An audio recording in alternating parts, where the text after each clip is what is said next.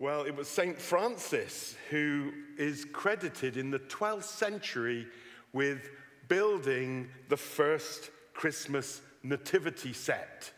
And apparently it was life-size statues of the crib and he brought live animals in, and it was used as a visual aid to communicate the good news of Christmas. It was also St. Francis who was the first to put the Christmas story into contemporary tunes so that people could sing this wonderful story. Again, teaching aids, communicating to everyone the gospel. You see, up until the Reformation, in church, the services were all in Latin. And many people simply didn't understand what was being said. Not only that, but the songs were sung in Latin, formally by the priests and perhaps a few in the choir. So people didn't get to sing this wonderful song of Christmas. And it was St. Francis who took the everyday tunes that were sung in the pubs, in the inns, the songs that people loved to sing and loved to dance to, and he put the greatest story to those melodies. After the Reformation, we began to sing songs in the vernacular, and it was from the 18th century onwards, the 1700s onwards, that we began to start singing Christmas carols. However, the very first Christmas carols are here in Scripture. The first two Christmas carols actually happened and were sung before the Lord Jesus was even born. And they were sung by Mary and they were sung by Zechariah. Mary, as we've just heard, after the angel Gabriel tells her that she will give birth to the Son of God, sings this song, sings this carol. It's the Magnificat, that's the name given to it. My soul magnifies the Lord. And when we understand who God is and what God has done and what God offers, our soul expands and we can't help but sing and respond. And then later, Zechariah, at the birth of his son John the Baptist, he also sings. And his son, John the Baptist, will prepare the way for the Lord. And Zechariah sings the second Christmas carol called the Benedictus. Blessed be the God of Israel. He can't help but thank God who has spoken and who has acted and who has shown up and who's come to save them. Besides being the first two Christmas carols, the Magnificat and the Benedictus, both of them, interestingly, share the same theme. And both of them twice mention mercy. Mary's carol, Luke 1:50, says, God's mercy reaches out to those who fear him. Verse 54, God has helped his servant Israel, remembering to be merciful. And then in Zechariah's carol, verse 72, God has shown mercy to our fathers. Verse 78, because of the tender mercy of our God.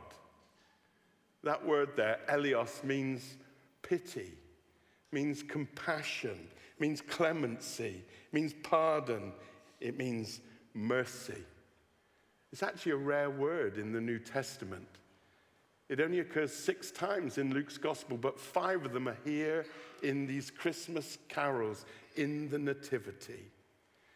And I want to encourage us this Christmas time, this Advent season, to be thinking of Christmas as the intervention and the action and the movement of God towards us in his mercy.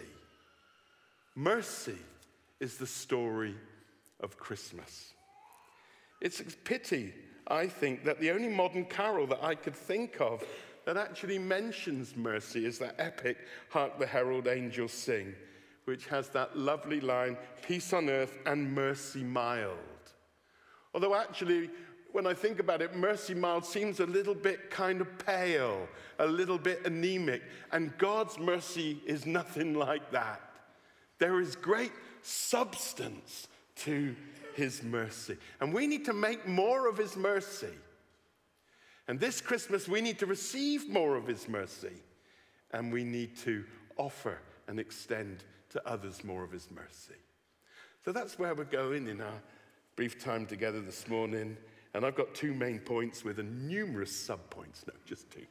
Firstly, this Christmas, let's celebrate God's mercy. This is something to celebrate.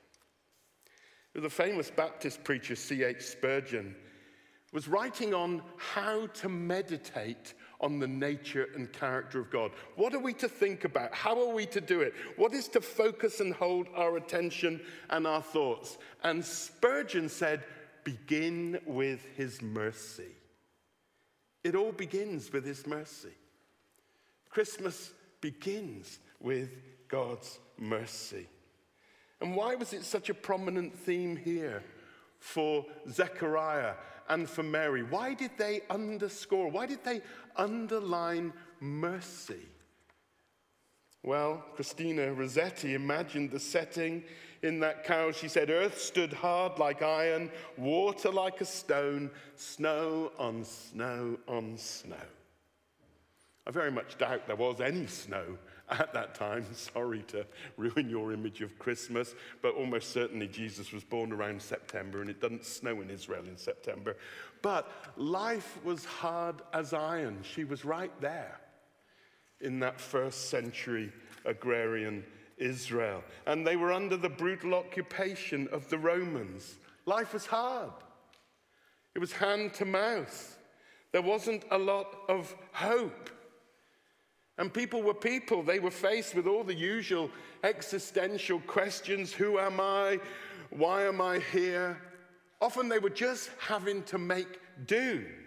And then, of course, they were confronted with all the spiritual questions, particularly they as Israel, the people of God. Where is God? Why isn't he answering our prayers? Has God abandoned us? We've got promises in Scripture. We've got prophecies in Scripture. I'm offering up prayers about those things. Where is God? Maybe some of you understand what it is to voice those sort of concerns and feelings.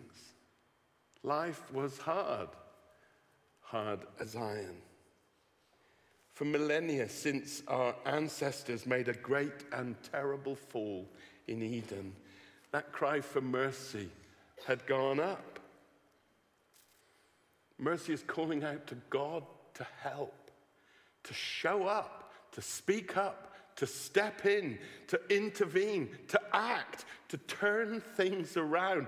Mercy, God, mercy. And the cry for mercy did not fall on deaf ears. American writer Joseph Campbell wrote this: computers are like Old Testament gods. They have lots of rules and no mercy. I think he knows about as much about God as I know about computers. Because actually, if he were to read Scripture, he would see that the God revealed there is a God who is merciful. In Exodus 33, one of the greatest theophanies, the greatest appearings, revealings, manifestations of God, God is talking to Moses on Mount Sinai. Moses has led the people of Israel out of Egypt, and he's led them to this point, and he's gone up a mountain, and there he is in the very presence of God, communing with God, speaking with him, listening to him, and God is giving him instructions and commands and the laws to order the life of the people of Israel for their good. And God says, I'm going to go with you up into this land full of promise. But Moses wanted more. Moses said, that isn't enough. It's not enough that I'm here with you. It's not enough that you're giving me your instruction. It's not enough that you're accompanying us into the promised land. I want to know you.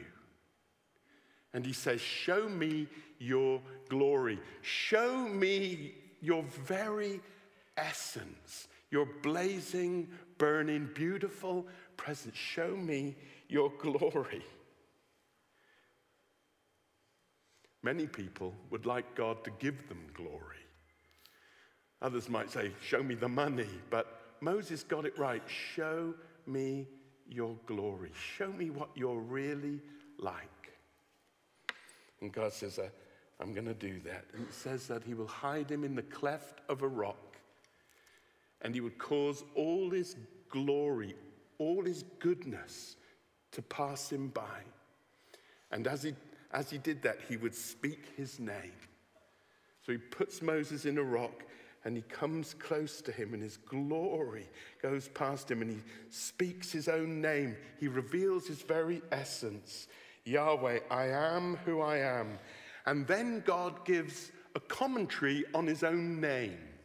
God explains who he is. God explains how he is. And he says, I will have mercy on whom I will have mercy, and I will have compassion on whom I'll have compassion. This is the definitive revelation of the nature and character and person of God in the Old Testament. He's not angry. He's not malevolent. He's not vicious. He's not even distant. He's the God who comes near and reveals his name and then tells us what he's like, all his goodness, all his glory. I will have mercy. I will have compassion. That's what God is like. God's glory is his goodness, and his goodness is his mercy and compassion. And why am I underlining that? Because all of God's glory and all of God's goodness, incarnate mercy and compassion, is there at Christmas. God became flesh and dwelt among us, as that fantastic reading said from John 1. God became flesh and dwelt among us. And who is he? And how is he? What is he like? He is the God of mercy and compassion. At Christmas, mercy becomes flesh. At Christmas, God's glory, God's goodness, Yahweh, becomes flesh and dwells among us. And mercy reaches out to us from a manger. And mercy stretches out its arms on a cross. And mercy pushes back the great stone that keeps us in death from the tomb. What's Advent all about? What's Christmas all about? What's Jesus all about? About mercy coming close, up close and personal. And there is a wideness to God's mercy. It extends around the world. It extends all the way back to Eden and all the way forward to the return of our Lord Jesus. No one is excluded from the offer of his mercy. Everyone, whoever they are, wherever they've been, whatever they've done, mercy is offered to them. It triumphs over judgment, and it forgives and rescues and restores and recreates.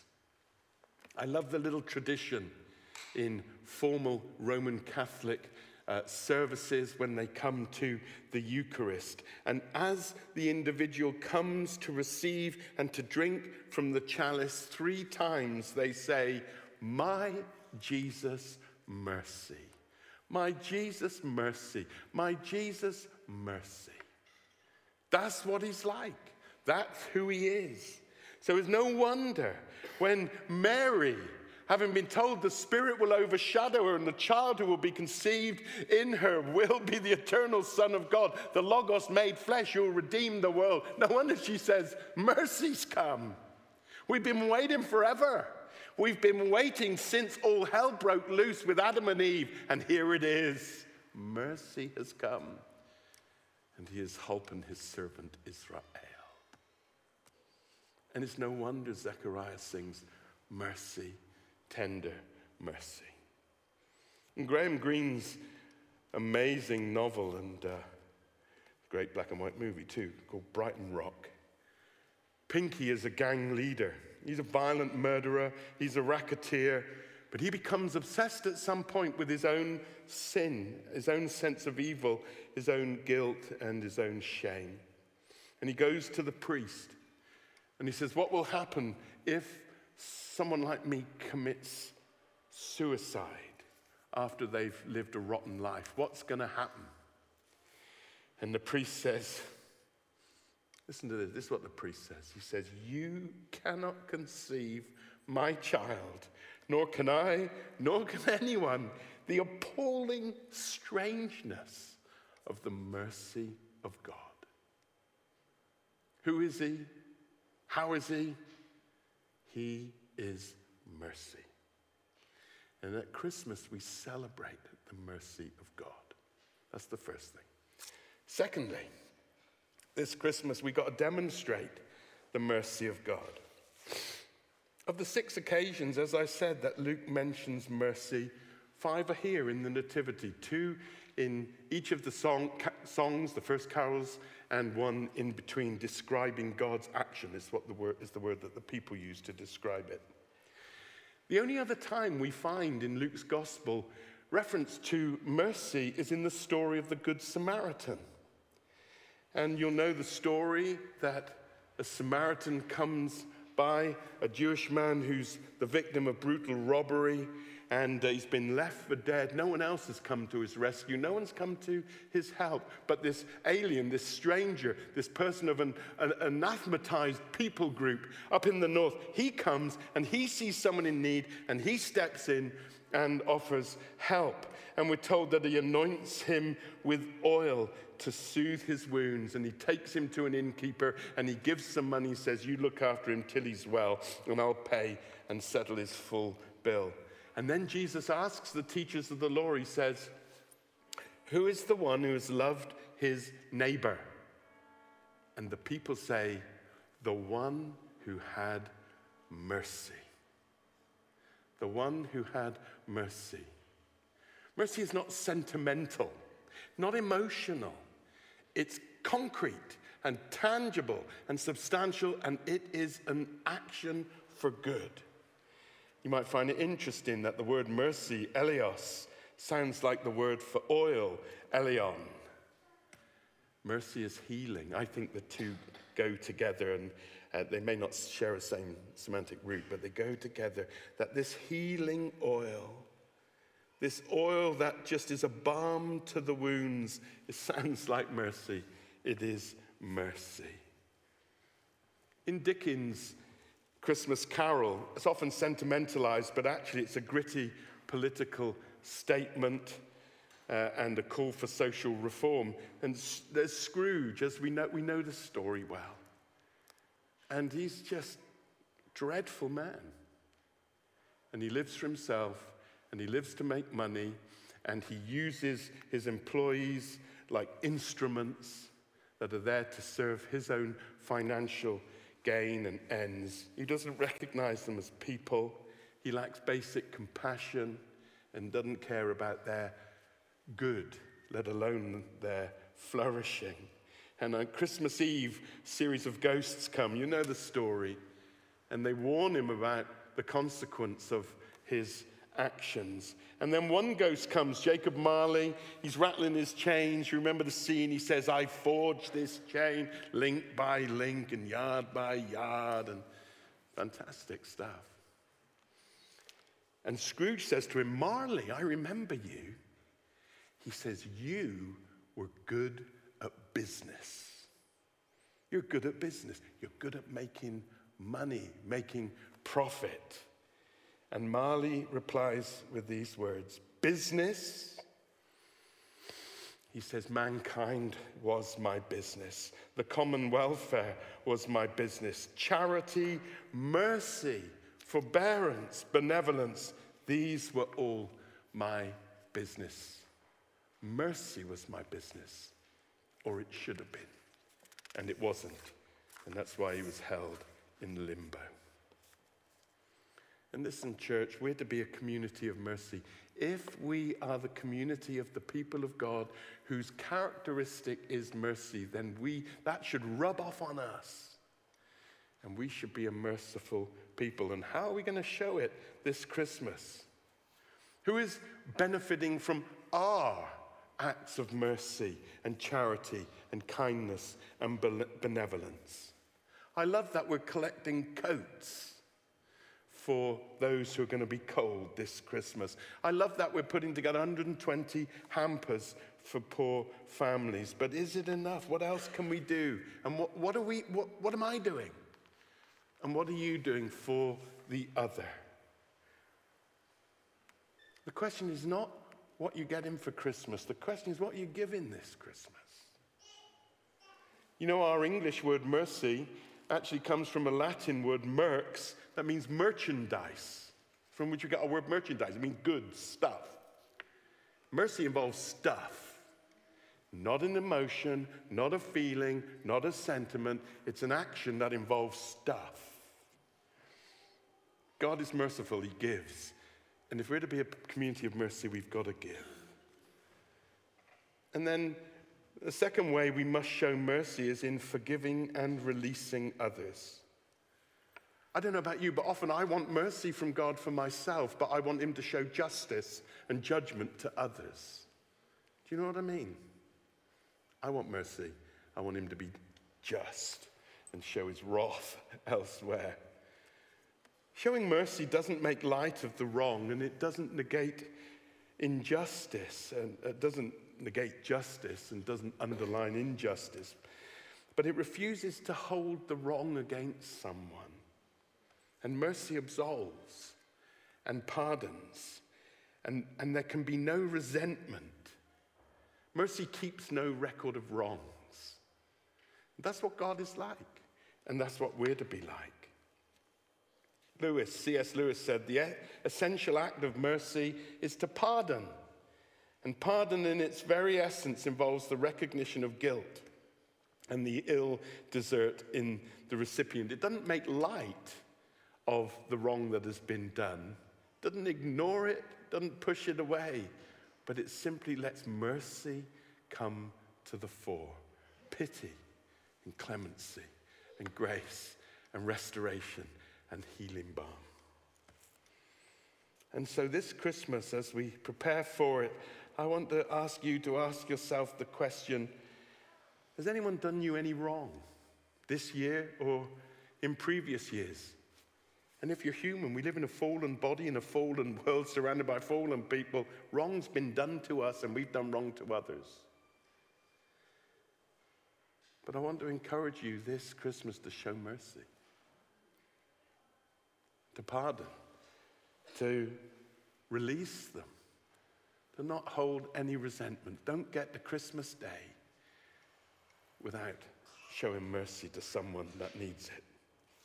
When I was at theological college training to be a vicar 30-odd years ago, I was with someone called Guli Francis Takani, who's now the Bishop of Chelmsford. I'd much rather be a curate at St. Aldate's. But she was the sister to Bahram, who was assassinated by Iranian agents in the 1980s. And at the funeral of Bahram, her father, who was an amazing man, and he himself was a bishop, he gave this prayer at the funeral. And this is a prayer for those who'd killed his son that he was burying. He says, "Oh God, we remember not only Bahram, but his murderers. And through their crime, we know your footsteps more closely in the way of sacrifice. This calamity makes obvious as never before our need to trust in God's love as shown in the cross of Jesus. Love that brings patience and forbearance and courage and loyalty, humility, generosity, and greatness of heart." And then he says, "Oh God, when his murderers stand before you on the day of judgment, remember the fruit of the Spirit by which they have enriched our lives, and forgive them." And forgive them. That's mercy. That's extraordinary. That is a grace. But how could he hold resentment when he knew God was the God who was always willing to show mercy? Perhaps the band had come up. Well, not perhaps. Would the band like to come up? That was not a subjunctive, even though it sounded like one. For several months this year, I got obsessed with an issue. I have a kind of strange propensity mentally to follow things down rabbit holes and stay there for some time in the darkness. And I followed this issue in my head. And it was to do with justice. And I was aware that someone had done something wrong. It wasn't a safeguarding issue or anything like that, but I was aware of something. And it just began to work away in my spirit. And I wanted justice. And I actually wanted them to be punished. That's what I wanted. I spoke to Tiff about it, and she said, get a life and chill out and pack it in. And I spoke to some of my friends and colleagues, and they said, it's all right, just forget it. Move on. But I couldn't. And in that kind of strange, neurotic way, I just hung on to it, and it began to eat away at me for months. And then one day I was driving down to Winchester to pick up my lad from uni to bring him home. And I got there early, and I thought, I'll go to the bookshop. And there's a lovely bookshop just behind the cathedral. So I walked past the cathedral, and I saw a sign, and the sign said there was a communion in the Undercroft at 12 o'clock. And I looked at my watch, and it was 11:59. And I thought, I'm a vicar, I don't have to go to communion. I go to communion all the time. And I just sensed the Lord say to me, if you go to communion, I'll speak to you, and it'll help you. I thought, I think I'd rather go and get a bargain at the bookshop. But anyway, I went in as it hit 12. I sat down. There were 3 other people and a priest. I thought, oh, no. And anyway, he led the service, which was the traditional 1662 prayer book service. I've done it so often. I've recited it, led it, and enjoyed it. So often I've memorized much of it. And yet I'd missed much of it. And I hadn't understood something that was there, like a water frank on every page of the service. And it was printed out on a card and covered in cellophane. And I'm reading the service. And the word that kept standing out to me was mercy. Mercy, mercy, mercy. God is merciful, merciful, merciful. The service is going on. I began counting how many times it said it. 31 times. Mercy and merciful. And then we had a 1-minute sermon. I know some of you would have liked that here. 1 minute.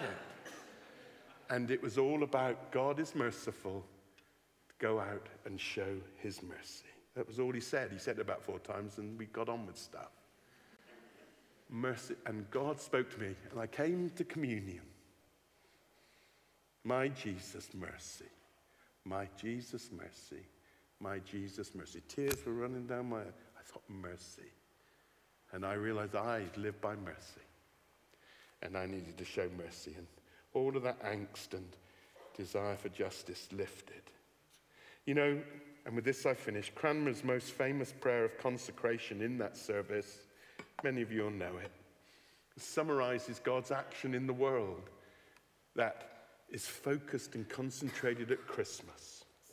And he says this, Almighty God, our Heavenly Father, who of thy tender mercy, that's Zechariah's words, who of thy tender mercy didst give thine only Son, Jesus Christ, at Christmas, but to suffer death upon the cross for our redemption.